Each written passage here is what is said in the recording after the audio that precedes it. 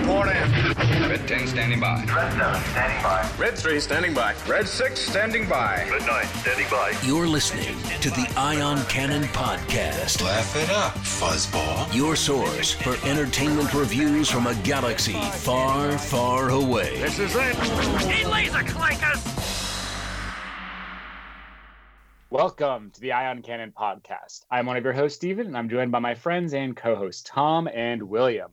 Today, we're back discussing the second novel in the Old Republic, in the High Republic era, titled Into the Dark by Claudia Gray.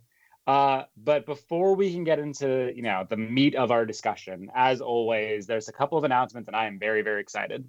Yes. Ooh. So, we love the Clone Wars, but there's actually another Clone Wars series. You may not know this, but longtime Star Wars fans do. Long time ago in a galaxy far, far away in another network. Prior to the Clone Wars from Dave Filoni, there was actually another animated series called The Clone Wars that ran around the release of Revenge of the Sith. That tied into the film, what was going to happen. It kind of helped introduce General Grievous and all sorts of stuff.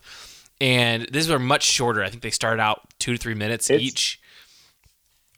Yeah, sorry. I'm going to jump in because this might still be one of my favorite Star Wars television shows. I'm really excited to watch it again. They started with 20 3-minute episodes that basically aired in between other cartoons that were on Cartoon Network at the time. Just kind of telling stories of the Clone Wars. I enjoy them as kind of imagine what would Republic propaganda look like during the Clone Wars. And they were so popular, they got brought back for actual, I want to say 5 10-minute episodes, or maybe it was 5 20-minute episodes as a lead in to episode 3. Yep. With the best depiction of General Grievous across any media. He's legitimately scary. They were so good. I don't want to spoil anything. I mean, they came out on again between 2002 and 2006. Yeah, 2003 to 2005. Yeah. They are fantastic, and I cannot recommend them highly enough. You know what, guys? Maybe we should actually go back and review these sometime. Because I think we should. Oh, these were so good. They were so good. Nothing against the Clone Wars. Dave Filoni's version. I love that one too. And these are no longer canon, but it's a really cool art style, really cool stories. As Steven said, they started being 3 minutes long. I think by season 3 they were 12 minutes long. They only had 5 12-minute episodes, I think, instead of 23-minute episodes. But phenomenal, absolutely cool, really cool. And the great news is that they're coming to Disney Plus on April 2nd. So for all of you who've never watched Clone Wars before, not The Clone Wars, but Clone Wars by Genndy Tartakovsky, this is your chance. I'm excited. This is really cool. I am excited because I really love how they portrayed Mace Windu, especially in that one standalone episode, which I'm not going to give away spoilers for those who have not seen it, but please watch these episodes because it really gives Mace Windu, you understand why he walks around the way he does and why he's such a bad egg. Maybe this will be what we do in the month of April because, Bad Batch is coming out on May 4th. Sorry, spoiler alert for the release date. So we've got about a month to play with. Maybe we can do a couple of episodes to, warm back up as we get back into the Clone Wars season. Yeah. I think we should. That sounds awesome because this show is so good. So Star Wars Clone Wars hitting Disney Plus on April 2nd, along with a bunch of other Star Wars content too from the vault. So we're also getting Ewoks: The Battle for Endor and Caravan of Courage, an Ewok adventure. Those actually came out in reverse order. But these are 2 TV movies that were released after Return of the Jedi in the 80s. And they're really fun. A lot of this content was released, I want to say it was in late 2000s, sometime probably between 2000, I want to say 2006, 2007, 2008, somewhere in there. I can't remember off the top of my head. It was released on DVD once, but other than that, so I still have my old DVDs, but these haven't been available for people to watch in so long, and they're really forgotten Star Wars movies. And so, both of the live-action Ewok movies set on Endor are coming out on April 2nd as well. And there was also, believe it or not, again, even prior to Clone Wars, there were 2 other animated series that Lucasfilm did. One of those is Star Wars Ewoks. It ran for 2 seasons, and it kind of showed off the adventures of Wicket and his friends on Endor. And both seasons are hitting Disney Plus as well. No news about Star Wars Droids that ran for 1 season. For whatever reason, they're not releasing that on Disney Plus yet, which is a bit unfortunate. Again, I think they released 1 season or a selection of episodes on DVD for both Droids and Ewoks, but the entire Ewok series has never been released. So this is cool to see. And by the way, just to not to sit there and throw that out there, but this is making me feel much older than I am. Both of these movies, Caravan of Courage and Ewok Adventures, came out in the 80s. Because I did look that up. Because William, I think you said maybe the wrong time. No, they One was originally released. Yeah, sorry. Go ahead. What? Go ahead. No, go ahead. Yeah, one was November of '85, which I believe was Battle of Endor, and the other one, Caravan of Courage, was released November of '84. So basically, they were a year apart. Yep. Yeah. So they came out in a little while after Return of the Jedi, and these haven't really been all that available for people to go see. So I'm excited that the entire series is finally coming out on Disney Plus soon. And last but certainly not least, they're actually releasing a portion of the holiday special on Disney Plus. Thank God it's only a portion. Yeah, they're releasing the best part. We're not going to get the whole holiday special, but the standout moment of the holiday special was actually the Boba Fett cartoon, which, to my knowledge, I don't think ever had a name before, but they're releasing it on Disney Plus under the name The Story of the Faithful Wookiee. And of course, this is the very first ever Star Wars animated episode that came out in 1970. Was it fall 77 or was it November 77 or 78? It was like shortly after A New Hope came out. I can't remember now. But that one I'm not even going to. It was before my time. Me. You might remember, Tom. I should remember. It's my time, but I'm not going to for that reason. But either way, this is great, right? They're basically going into the vault and releasing a whole bunch of the old Star Wars television shows, with the exception of Droids and the full holiday special. They've gotten most of the big stuff now, so I'm very excited. It's pretty impressive. I'm really glad that. I mean, not that Disney Plus wasn't already a hub for Star Wars, but getting all of the old stuff in there is a huge win. Yeah, it really is. It really is. So, I'm excited to see that. And actually, now I'm bummed I didn't do this before the episode, but now I kind of want to go back and double check which episodes were available on the DVD. I don't even remember at this point of Ewoks, because this will be an opportunity to see more of the series that fans may not have ever seen before. So, yeah. And as Steven said, the Bad Batch, of course, the spiritual successor to Star Wars: The Clone Wars, premieres on May 4th. This is just a reminder, but we'll be back with a regular episode starting May 4th through the end of the season. We don't know how long it's going to be. My guess is 12 episodes, but nobody knows. 12 seems to be Disney Plus's style. But we've got more Star Wars animation coming our way very soon. I'm just glad we have all the Star Wars stuff that we can actually read or watch. It's amazing. It's really cool. But of course, while we could geek out about classic Star Wars television for a very long time, we're actually here to discuss the one of the newer books that just came out in the High Republic era. Tom, you want to tell our listeners what we're going to be reviewing today, if they didn't already realize it from the title of the episode? Sure. Today we're going to be reviewing the High Republic Into the Dark, written by Claudia Gray. In this book, Padawan Reath Silas is being sent from the cosmopolitan capital of Coruscant to the undeveloped frontier, and he couldn't be less happy about it. He'd rather stay at the Jedi Temple studying the archives.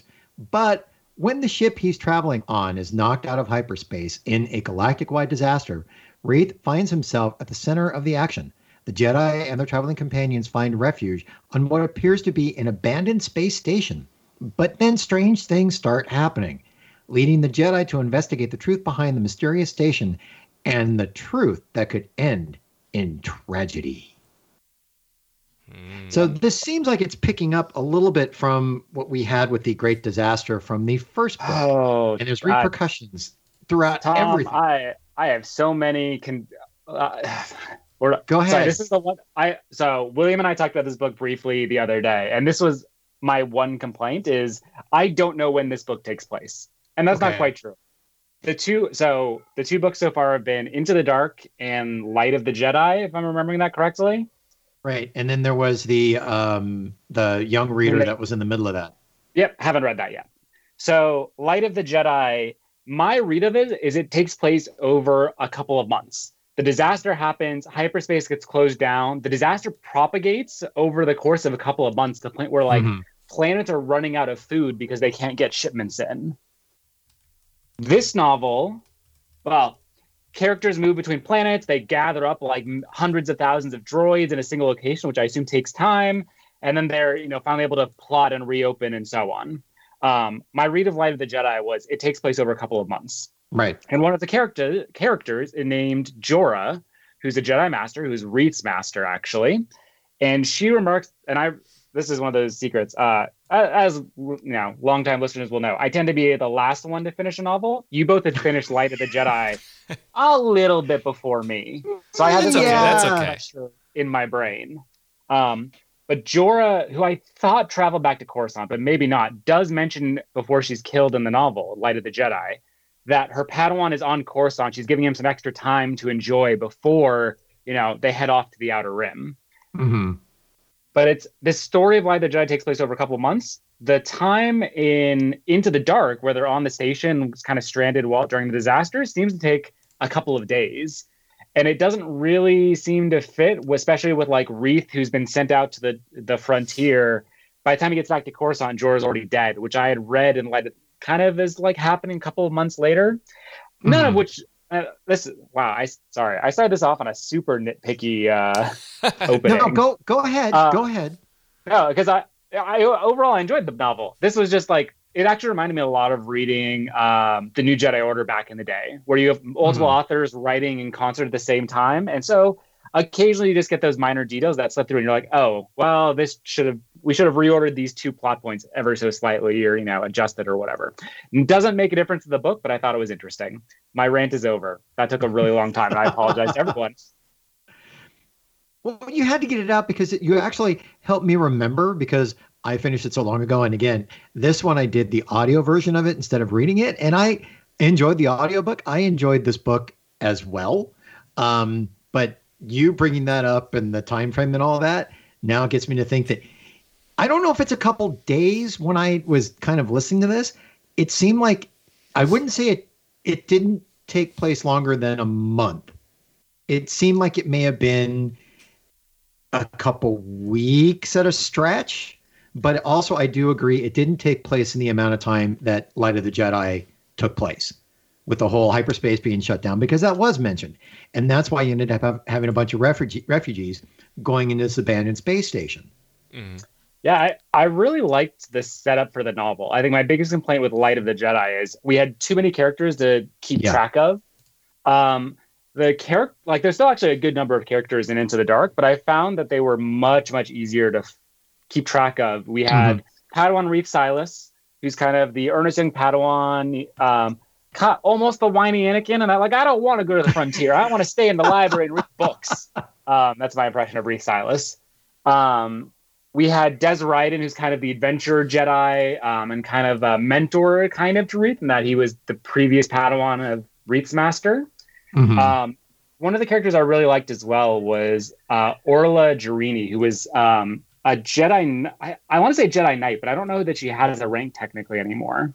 But we find that she is becoming a way seeker. She doesn't agree with the Council's teachings necessarily and the way they guide the Jedi. So she has gotten permission to kind of go and do her own thing, which I thought was a really cool kind of detail. Mm-hmm. Yeah. Well, go ahead, William. Go ahead. No, I was gonna say I liked a lot of these characters a lot, and I mean, not surprising. I think Claudia Gray usually does a great job of creating engaging characters, and I enjoyed how this book kind of slowed things down a little bit and let us focus on a smaller group of characters.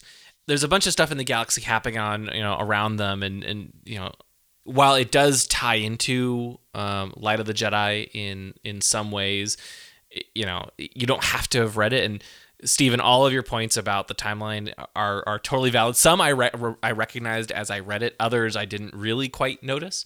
But I appreciated how it allows us to slow down and really get to know Reath Silas, who just is, all he wants to do is be an archivist, right? And these other Jedi.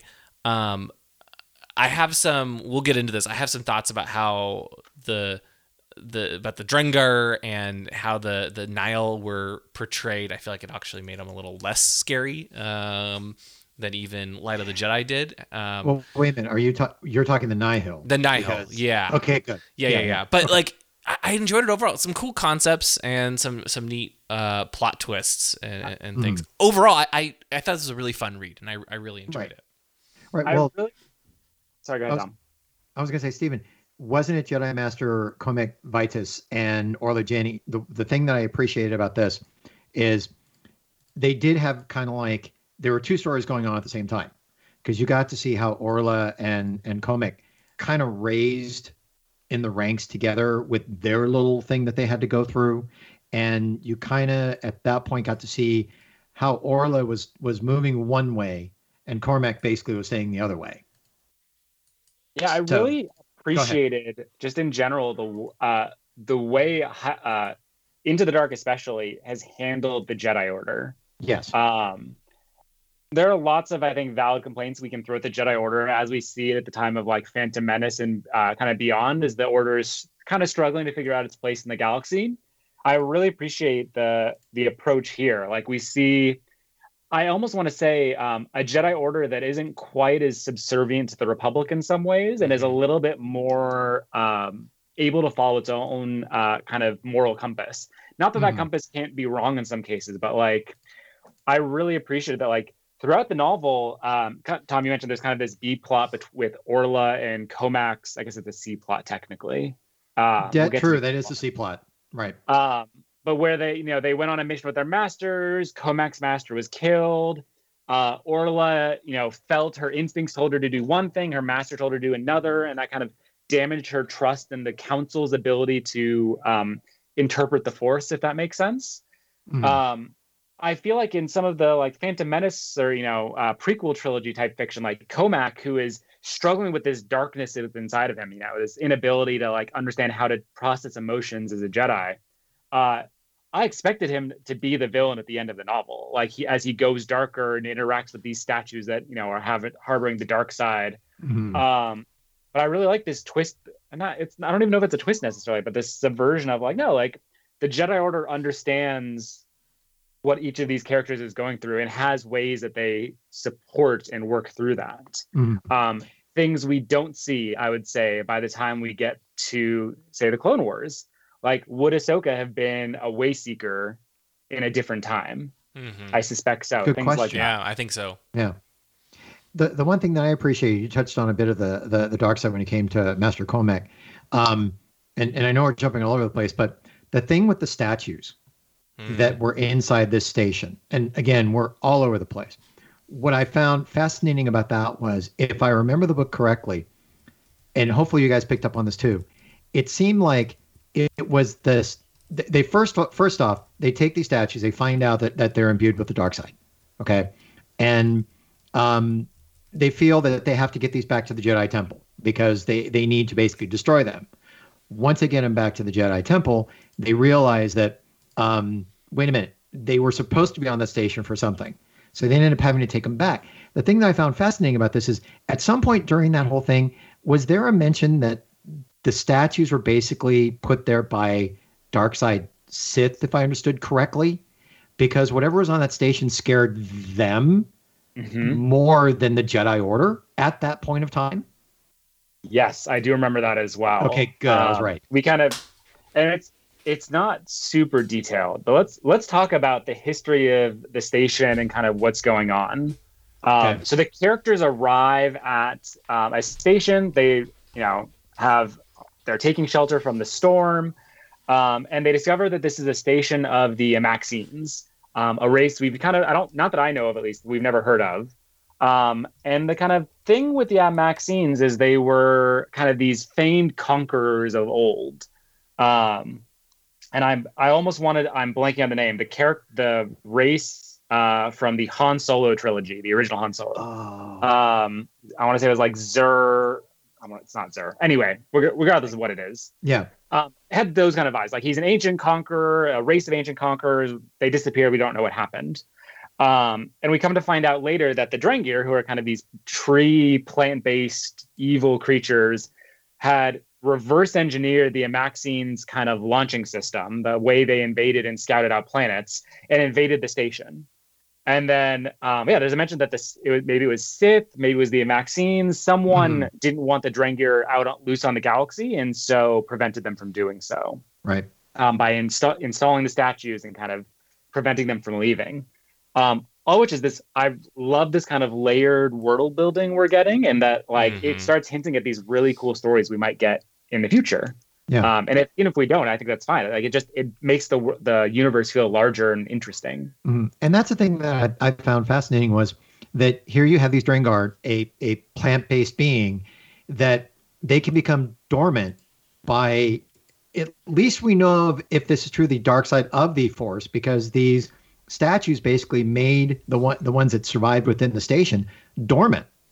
And as soon as they were taken away, and then the Drengar actually figured out how to get back to the station, then it was like, okay, then ended up being creepy as heck. And it made them a very good, to me, it made them a better villain than what they're trying to set up, because now you've got, if it's the one thing the Jedi are supposed to be scared of, or we'll see what, I would think this would make them more scared, because they would have to use the dark side to basically make the Drengir inactive, to defeat them. And that's where the Jedi don't want to go, instead of a bunch of pirates that are just like, okay, we can defeat them this way. Yeah, I love the Drengir. I thought they were very scary, and I almost wish I hadn't known about them going into the book, because I feel like, again, they kind of hyped up the Drengir. You know what? Agreed. And so I knew that there was going to be this. Was this a thing? This was a thing. I had no idea they were there. So when it's like, oh, and then all this plant life on the station, suddenly they were there the whole time, but you didn't know. I was completely blindsided by their appearance. I wish I'd had that experience. I really wish I had, because they kept talking about it, and it was in a lot of they had some videos and stuff talking about the Drengir, the two big villains, the Nihil and the Drengir, and they were like, there's these plants that are alive, and so the whole time they were on the station, and I knew the Drengir would make an appearance in this book. I was like, okay, there's a lot of plants. Those must be the Drengir. I don't know how they're gonna come alive or whatever, but eventually it's gonna happen. And I feel like it just took a little bit away from that surprise. The thing that surprised me most was how long it took to awaken the Drengir. It was probably 2/3 through the book, at least. I think so. Yeah. But I loved them. I loved them. I loved the Amaxine station. I actually forgot. While I was reading this, I just remembered the Amaxines were first referenced in Bloodline. They first appeared in Bloodline and briefly were referenced in Resistance Reborn. But really, this is the first time we've gotten to see this station and stuff. Anyway, I really love this whole aspect of the story. Totally agree. Yeah, I just wish they kept it a secret. I know it's hard for marketing and stuff. I'm loving the fact that I literally had no idea they were supposed to be in there, and so when they show up, it's like, oh wow, that is terrifying. The walls are moving. What is going on? Well, I'm so glad you had that experience. And the other thing about it is, weren't they scratched by one of the plants before they awakened? Yeah. Because they came to the realization that, here they are, these, AT gardening droids are all over this station. And they were trying to get down the center of the station to see what was because I think that's where the statues were originally when it all started, at the bottom. So they had to get down on the bottom of the station. As they're going through, they came to the realization that they had to be dead center, because if they touched those plants, they were dormant. They had some kind of poison or some kind of toxin inside them that were making them sick. Mm-hmm. And also, if I do remember, if they touched the plants at all, didn't the AT gardening droids attack them as well? Mm-hmm. So that set up like not only were these droids just gardening, but they ended up being scary after a while, because if you did anything to the plants, they started attacking you. Right. And the fact that, I mean, you mentioned this a little bit earlier, but the fact they had those the statues that they thought were imbued with the dark side, so they took them to the Jedi Temple, and they actually took them to the old Sith shrine below the Jedi Temple, which I thought was really cool to see, and how they dug up parts of the temple that nobody knew about in order to take these statues down there and purify them. Really cool stuff. Only to discover that, oh shoot, we've actually freed the dark side and the Drengir on the station, allowing them to come back to life and take over. Loved that whole twist. That part I was not expecting. I was very surprised. Because when they left the station, I was like, wait, I thought they were supposed to have these plant creatures on the station. Then they're gone. They're going back to the Coruscant. How the heck are they going to get back here? I was very surprised. Well, that brings up a great thing. What did you think of the characters that were introduced because of the ship called the Vessel? That we were talking about, how were they? You just mentioned, William, how they were going to get back to the station. No, go ahead. What was the name of the ship? The Vessel, or do you want me to do it as Chekhov? I can't do it as Chekhov. No, I know it's the Vessel. What was its name, Tom? The Vessel. Yeah, I know. Sorry. I know. Anyway. It's okay. Oh gosh, Leox, Gassy, and I know, Geode. but the whole thing sets up a great joke. Okay, I mean, anyway, continue. The whole that whole ship and the crew, Leox, Gassy, and Geode, they're just one giant joke. I feel like, and I loved it. I loved it. Actually, so I want to skip. We'll come back to Leox and Affy in a moment. How did you guys feel about Geode? And so Geode is the rock creature that is on the ship, and is its navigator. Right.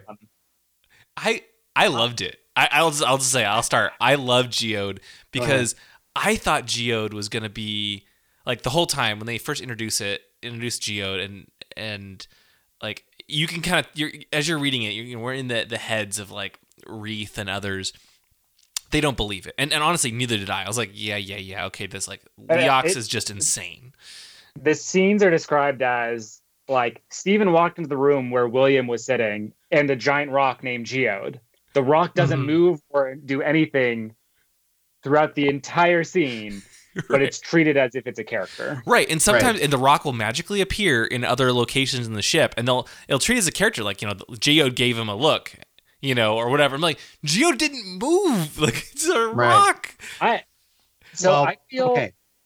feel slightly differently. I think I got like 120% too much Geode. I thought it was a clever bit at the beginning, but every single scene was basically the same punchline. Like, Affy was crying. She went into a room. Leox she wouldn't listen to Leox, but Geode was able to get through to her. Like, every single punchline, every scene with him was and then the person was talking to a rock and the rock didn't respond, and it was funny. It just, I wish they'd gone a step further and had a scene where it was more than just him, like other characters reading into him, if that makes sense. That's fair. I can see that critique. I think the thing I really liked was, by the end, Geode he saved. He saves Reath, and all of a sudden you realize, oh my gosh, he's actually alive. This whole time, I almost feel like Claudia Gray really played up the insanity of it and the absurdity of why are you describing this character's reactions and nothing happens, and you find out at the end. Somehow, I have no idea how. I don't know how Geode gets around. I don't know why people see reactions on Geode that just don't exist. Maybe it's like a droid, where C-3PO can look like he's making fun of you or laughing with you or just being pleasant. His face never changes, something like that. But by the end, you realize, oh my gosh, Geode is actually real. He actually is alive, and I didn't believe it the entire time. I thought it was just.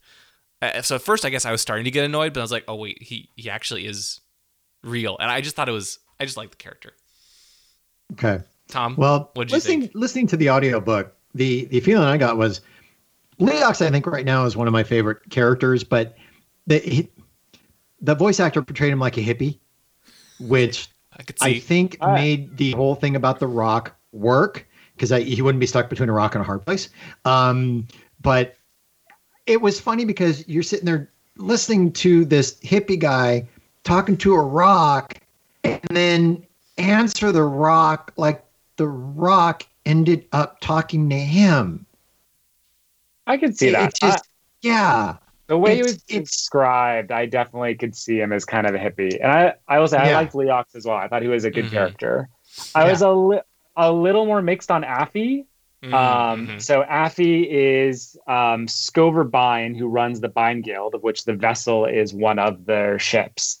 She's kind of like an orphan who was adopted and is kind of slowly being groomed to become the next guild master for the Bine Guild. And did you get the appearance? She was almost like a teenager. I mean, she was really young from what I feel. Yeah. Okay. Yeah. She's on the younger side. She's still kind of learning the ropes. She was kind of put on the ship in order to, seasoned. She ended up liking being on the ship. And a lot of her story this is kind of the B plot of the novel is she discovers, kind of smuggler code throughout this station that they're on. She comes to realize that even the Bine Guild is using it as a way station. This leads her to discover that the guild uses indentured servants, and the station is kind of one of the ways people buy their way out. They go to the station because it's dangerous, but may be able to help them move faster. Using the Maxine faster. Transportation, sometimes it kills them, sometimes it works. And she discovers her parents died. Potentially, I don't think they died there actually, but from things like this. And then she wants to gather evidence and kind of expose her adopted mother and kind of right the wrongs of the guild. I thought it was a fine plot. I didn't find it super interesting personally. It was just kind of okay, cool. She's out to take down her own guild. It makes sense, but I didn't find it to be super interesting as a story. The only thing I found interesting, the thing that I found interesting about it was, it seems like within the High Republic, they're treating spice a little bit different, I believe, than how they treat it in the rest of the Star Wars universe, because I think Affy saw it as there is medicine that can be made out of it. It's not just to get you high and all the other stuff, but there's other uses for it. So it's almost like they're treating it almost like a gray area.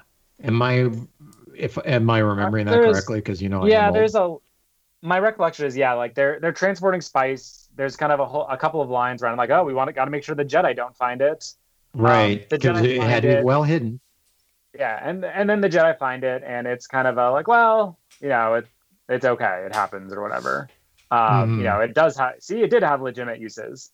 Fine generally. I don't remember where I was going with that point other than that, but yes.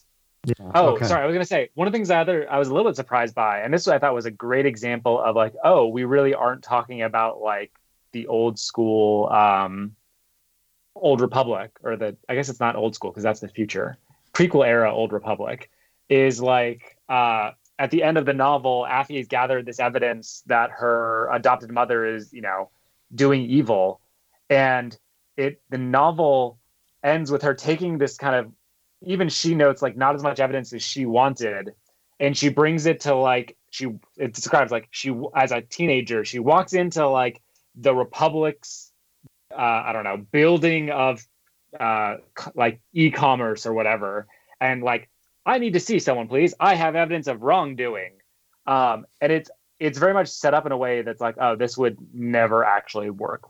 There's no way this would ever happen. The Republic's just going to throw her out. She's a teenager with a bunch of scribblings on paper with very flimsy evidence. But again, showing that this is the High Republic, it's a different era. They take it very seriously. Her adopted mother is arrested. The guild is kind of dissolved. I thought it was actually a pretty strong ending to what I generally thought was a pretty weak B plot. And she gets to own the vessel and with Leox and Geode. Yeah, I agree. So, I think I would say 80% of her story. I wasn't super invested in her story until near the end when she was forced to make a decision and decide whether or not to turn in her adoptive mother. That's where I thought it got really interesting because she's trying to wrestle with this, like, you know, her adoptive mother's been so good to her and so kind, and yet she's also this horrible person and who basically indirectly killed her parents. And so I thought that internal crisis was really interesting to read. Mm-hmm. Yeah, absolutely. Yeah, my biggest thing though, and I've read somewhere, somebody wrote that you look at Leox and Geode like the next Han and Chewie. It's like, I don't see him that way. I like the character Leox. The Geode thing is still not there for me. I guess it's still like out. I'd have to read a couple more stories with the two characters. It'll be interesting to see how these characters fit going forward and where they're going to plot into this whole High Republic thing, because the Jedi, we're going to keep seeing the Jedi all over again. We know the Drengir are going to keep coming back. We know the Nihil are going to keep coming back. How is, Affy, Leox, and Geode going to end up working in this going forward? Yeah. So, shall we go ahead? So I was gonna say, we haven't talked about the other villains of the novel, which is, of course, the Nihil or the Nihil, who we kind of there's a bunch of refugees who join the station. One ship has two people on it, a young girl and kind of an older mentor named Nan and Hag. Once they get back to Coruscant, Reeth realizes that they were most likely Nihil, and he feels fooled because he had saved Nan and Nan bread, I guess. I don't know. Sorry, that just came to mind. And gave her info about the Jedi in some way, although he didn't give her that much. He really didn't, but he feels very badly about it. And then there's this kind of big battle with the Nihil on the station. The Nihil end up fighting the Drengir as kind of part of the Jedi plot. The Nihil mostly get wiped out as they get blown into space, and that's kind of all we see of them here. I felt like their appearance was very different than in Light of the Jedi. Yes. In Light of the Jedi, they are a slightly more organized group, it felt like, and we're seeing much more of the kind of high-level group. They're much more... They're presented more as like they were kind of small-time raiders that are making a play to become bigger. This novel treats them differently. Like they feel much more... almost radical, I guess it might be the word. Mm-hmm. And I guess they're radical in Light of the Jedi too, but they felt different to me, like a different level of seriousness almost. Mm-hmm. I totally agree. I feel like I didn't even really know like which storm are they a part of? Who do they report up through? And maybe they're not supposed to get into that in the book, and I get that. And they were supposed to come off as like this kind older man and this very nice young girl who were just stranded as a result of the disaster, and so Reeth Silas really tries to help her out and help them out, and they bond, and turns out he finds out later that they're actually Nihil, and and then like the Nihil attack. I felt like you, Stephen, I felt like they were portrayed very differently than in Light of the Jedi, and almost less scary as well. Like the Drengir were terrifying. I thought, and maybe it's just because Nan and Hag were intentionally more.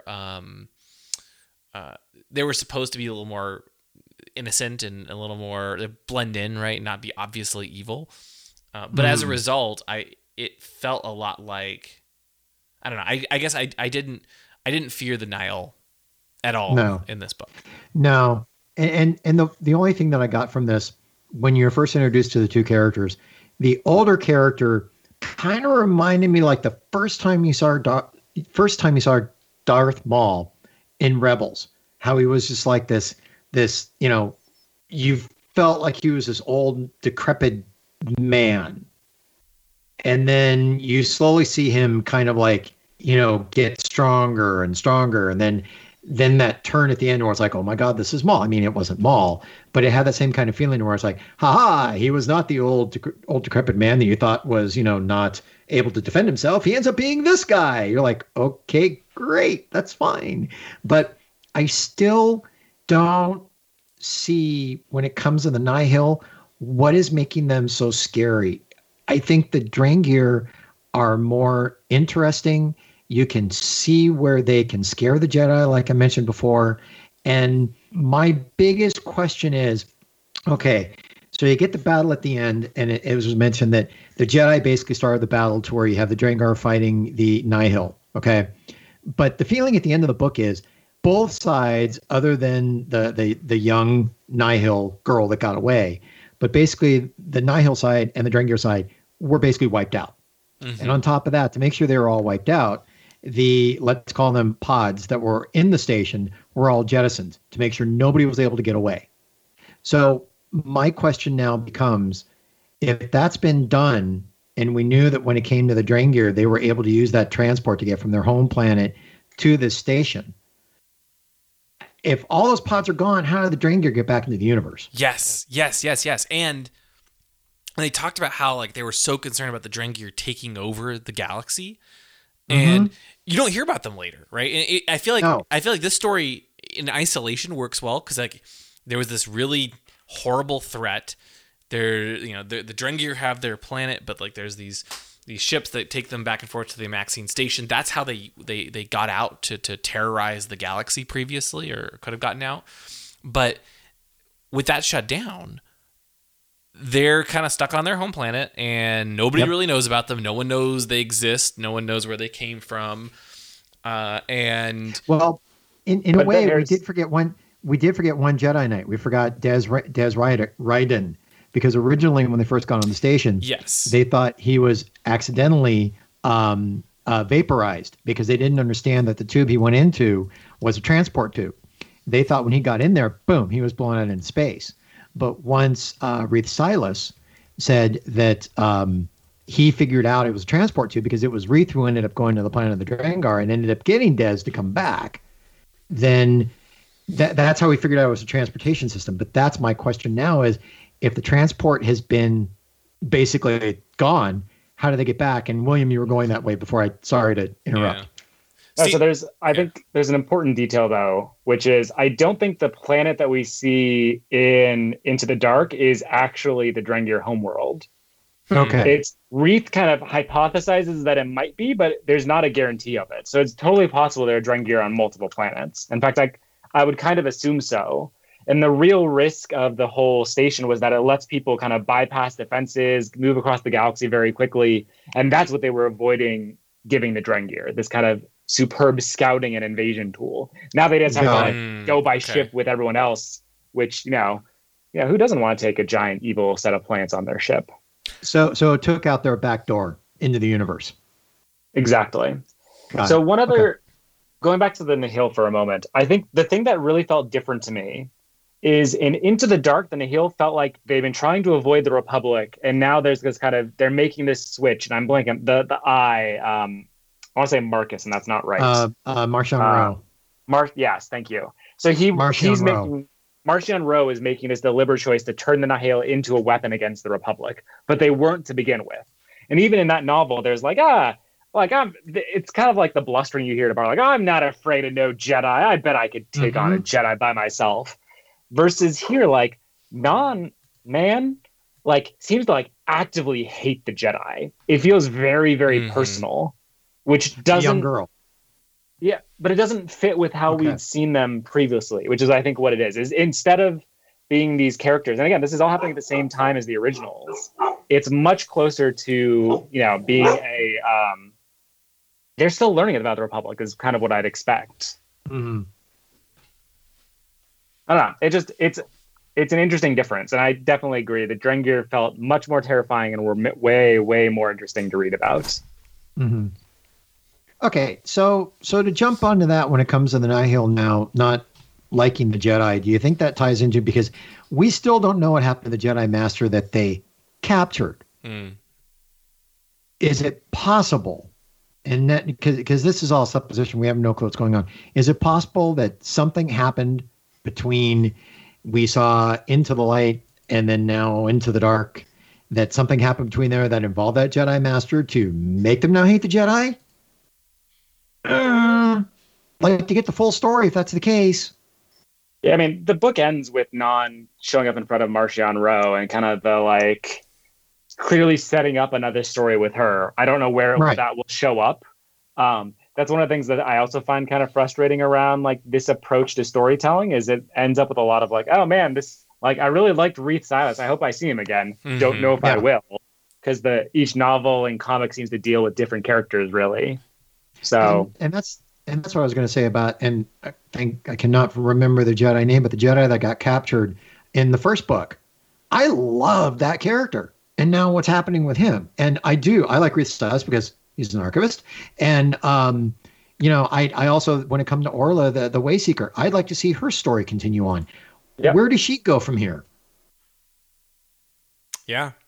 I have a feeling they'll all pop up again. The question is, where will they pop up? Will it be in a book? Will it be in a comic? A young reader? More of an adult book? A junior novel? It's really not clear where they'll show up. Right. We do know we have, the next 3 books in the High Republic coming in at the end of June and July. So that will certainly, it's not too long of a wait. We're looking at, 3 months right now. But yeah, I don't know. Lots of questions, but I liked these characters a lot, in particular. And especially, Reath and Orla, and I'd be very interested to see what if they bring back Leox and Geode, and I'd love to see more of the Drengir. So lots of good stuff. I'd buy a comic series about starring Geode. I mean, we can forget Leox, like just Adventures of Geode, and it's just a bunch of pages of just no dialogue, just Geode in different places doing different things. And maybe a tie-in, you can get your own mini Geode included in the novel. So you can have, a pet Geode. What would you call that? Like maybe like a pet rock? Is that a thing? There you go. Had a feeling that was coming. Yeah. I got a couple in my backyard if you want one. Oh boy. So are we up for giving it a rating, or is there anything else we think we missed? The only thing I'd mention, and we talked a little bit about Comac's kind of ending. I also really appreciated both how Reath Silas's story ends and how Des Ryden's story ends. Mm-hmm. So Reath, obviously the archivist, wants to be an archivist. Des, very much an adventurer. And again, like I mentioned earlier, I really liked the kind of more nuanced take in some ways on like what it means to be a Jedi at this time. And I really like that Reath realizing like, oh, I want to be the archivist, but I'm not here to do what I want to do. I'm here to do what the Force wills me to do. Mm-hmm. Des wants to be an adventurer. He realizes, no, it's not about what I want. It's about what does the Force want me to do? I need to reconnect with the Force. And so I really appreciate that kind of level of nuance of like, yeah, this is like what it looks like when the Jedi are actually kind of more in touch with kind of what the Force wants in some ways. Mm-hmm. And something that I suspect we'll see eroded. Well, we know is eroded as they get closer into the prequel era. Yeah. Yeah. Yeah. Anyway, that was my last thought or point of discussion. Okay. I totally Time for agree. ratings? Yeah, Steven, would you like to go I'm first good. then? Since you would make me go first. Why? Every time, William. I should just learn not to say anything. Okay, Tom, you can go first. I'll go first because I actually have a good one, Brad, what I'm going to do with them. Do you mind, Steven? Yeah, that's fine. Okay. I can't believe that worked, but I'll take it. Okay, I'm going to take it. I'm going to run with it. I'm actually going to give this book a 7. I enjoyed the book. Well, I enjoyed listening to the book. I'm just going to give it a 7. I like what they did with the Drengir. The jury's out on the Nihil, where it's going to go, but it set up a very interesting path for the Jedi and the Drengir going forward. And that's what I really want to see explored because, again, if the Sith were afraid of the Drengir, that would be a way to get the Jedi to be, what are the Jedi afraid of? Well, whatever the Sith are afraid of, the Jedi have to be afraid of the same thing. So I'm looking at the Drengir being that thing. So I'm giving this a 7 because I think it set up for me a very good villain over there. My 7 Womp Rats. Well, here's the one thing. Reed Silas, when he was getting rid of those transport tubes, one of them was already gone, and that's because 7 wacky Womp Rats basically are using it just to go back and forth between a planet as a thrill ride. That's it. Nothing else. No negative connotation to it.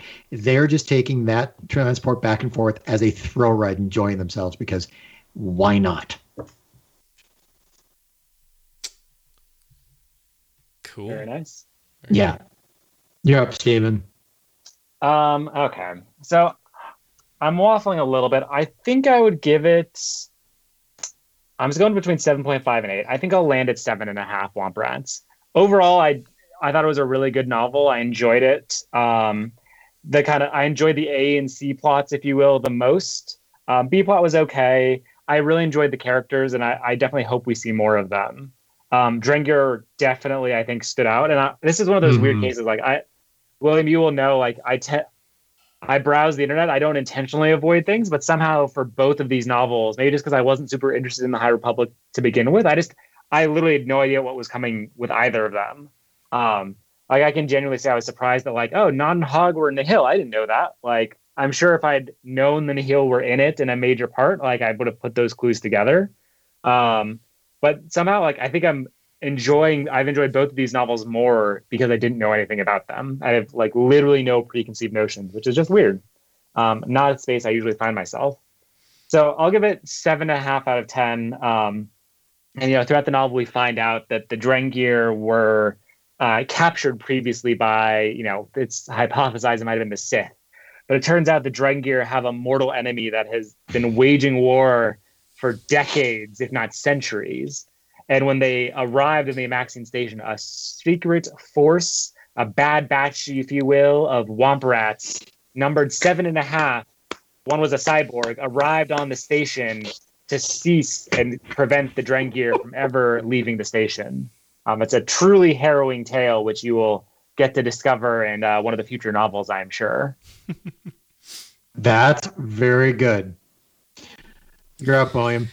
Yes, it's funny, Steven, like you, I was actually going back and forth between 7.5 and 8 as well. Cause I really enjoyed this book. I think it's my favorite of the High Republic so far, of the 3 High Republic books they've released. I really liked what Claudia Gray did with it. While I wish I'd been surprised by the Drengir, I was surprised by Non and Haig. I was surprised about how Des Rydan, I suspected he would be alive, but his untimely demise was pretty surprising as well. I mean, one moment he was there, and one moment he was not. And I had a feeling he'd return, but I didn't know how they'd be able to explain it. And again, the removal of the statues also surprising. So I liked how there was a lot of surprises, even if they kind of tipped their hand about the Drengir, arguably the biggest surprise in advance. But again, I like the characters. I like how it's a smaller, more focused book, and I'm looking forward to seeing what happens next and whether they reuse these characters in some future Star Wars books. So I'm gonna give it. I did land on 7.5 as well. I kept going back and forth though. I almost went with 7.75 and tried to cheat. But I did too. If it makes you feel better. And yes, it is cheating, William, and it doesn't count, and you should feel good for not doing that. Why not just go 7.75? But anyway, I really enjoyed it. My 7.5 Womp Rats. Actually, so what you don't know is that when they removed the statues and unbound them, the statues were there to bind a much more scary threat than the Drengir. I'm talking about 7.5 Womp Rats, and now the 7.5 Womp Rats have been freed from the station. They are starting to multiply and the station is consumed with Womp Rats. And they might have tricked the Drengir into being frozen again, but the Womp Rats they're still running rampant. Mm-hmm. They always are. They are. Yeah, they are. Good one. Yeah. Well, this has been a fun review. It's nice to be back talking with you guys. It's been too long. It's been about a month and a half again, I think, since we released an episode. But we're gonna have a lot more content coming your way. As we talked about, we have the Bad Batch coming out May 4th. The new Thrawn book, Thrawn Ascendancy Created Good, also comes out May 4th. So that's gonna be a big day for Star Wars fans. It's gonna be a great day. There's of course the Genndy Tartakovsky series, which we're hoping to review as well, or re-review. We've never done it on this podcast, but it'd be fun to go back and discuss those episodes again. So there's a lot of really good content coming out. So stay tuned. We're going to be coming at you pretty regularly again in just about a month or so. So wait a minute. One more thing. Does that mean that when we do the Clone Wars series, we can go back to We Talk Clones for like one brief episode again, or just, Ooh. Well, see we could. I mean, that was never, that was never really part of the original podcast, though. So maybe, you know what? No, we have to stay Ion Canon. It would be fun, if we have the music and stay Ion Canon. But wait a minute, we still used to say music. Anyway, it doesn't matter. I think let's out of here. Yeah, but anyway, thanks for listening, everybody, and we will be back in a couple weeks probably with our review of either the Genndy Tartakovsky Clone Wars series, or Thrawn, or definitely, as soon as it premieres, The Bad Batch. So stay tuned. Bad Batch. Thank you for listening to the Ion Canon Podcast, your source for entertainment reviews from a galaxy far, far away. For over a decade, Ion Canon has covered every corner of the saga, from the films and animated series like The Clone Wars and Rebels, to books, comics, games, and more. If you like what you hear, please rate us in your favorite podcast client. Your review will help this show grow within the Star Wars community. We can be found at our website, ioncanoncast.com, and you can follow us through Facebook and Twitter. To email us, you can do so at contact@ioncanoncast.com. The Ion Canon Podcast is not associated with Lucasfilm, the Walt Disney Company, or any and all of their respective trademarks or copyright holders. Any opinion expressed on the show are that of the hosts. This podcast is a production by fans, for fans, and is copyright 2018.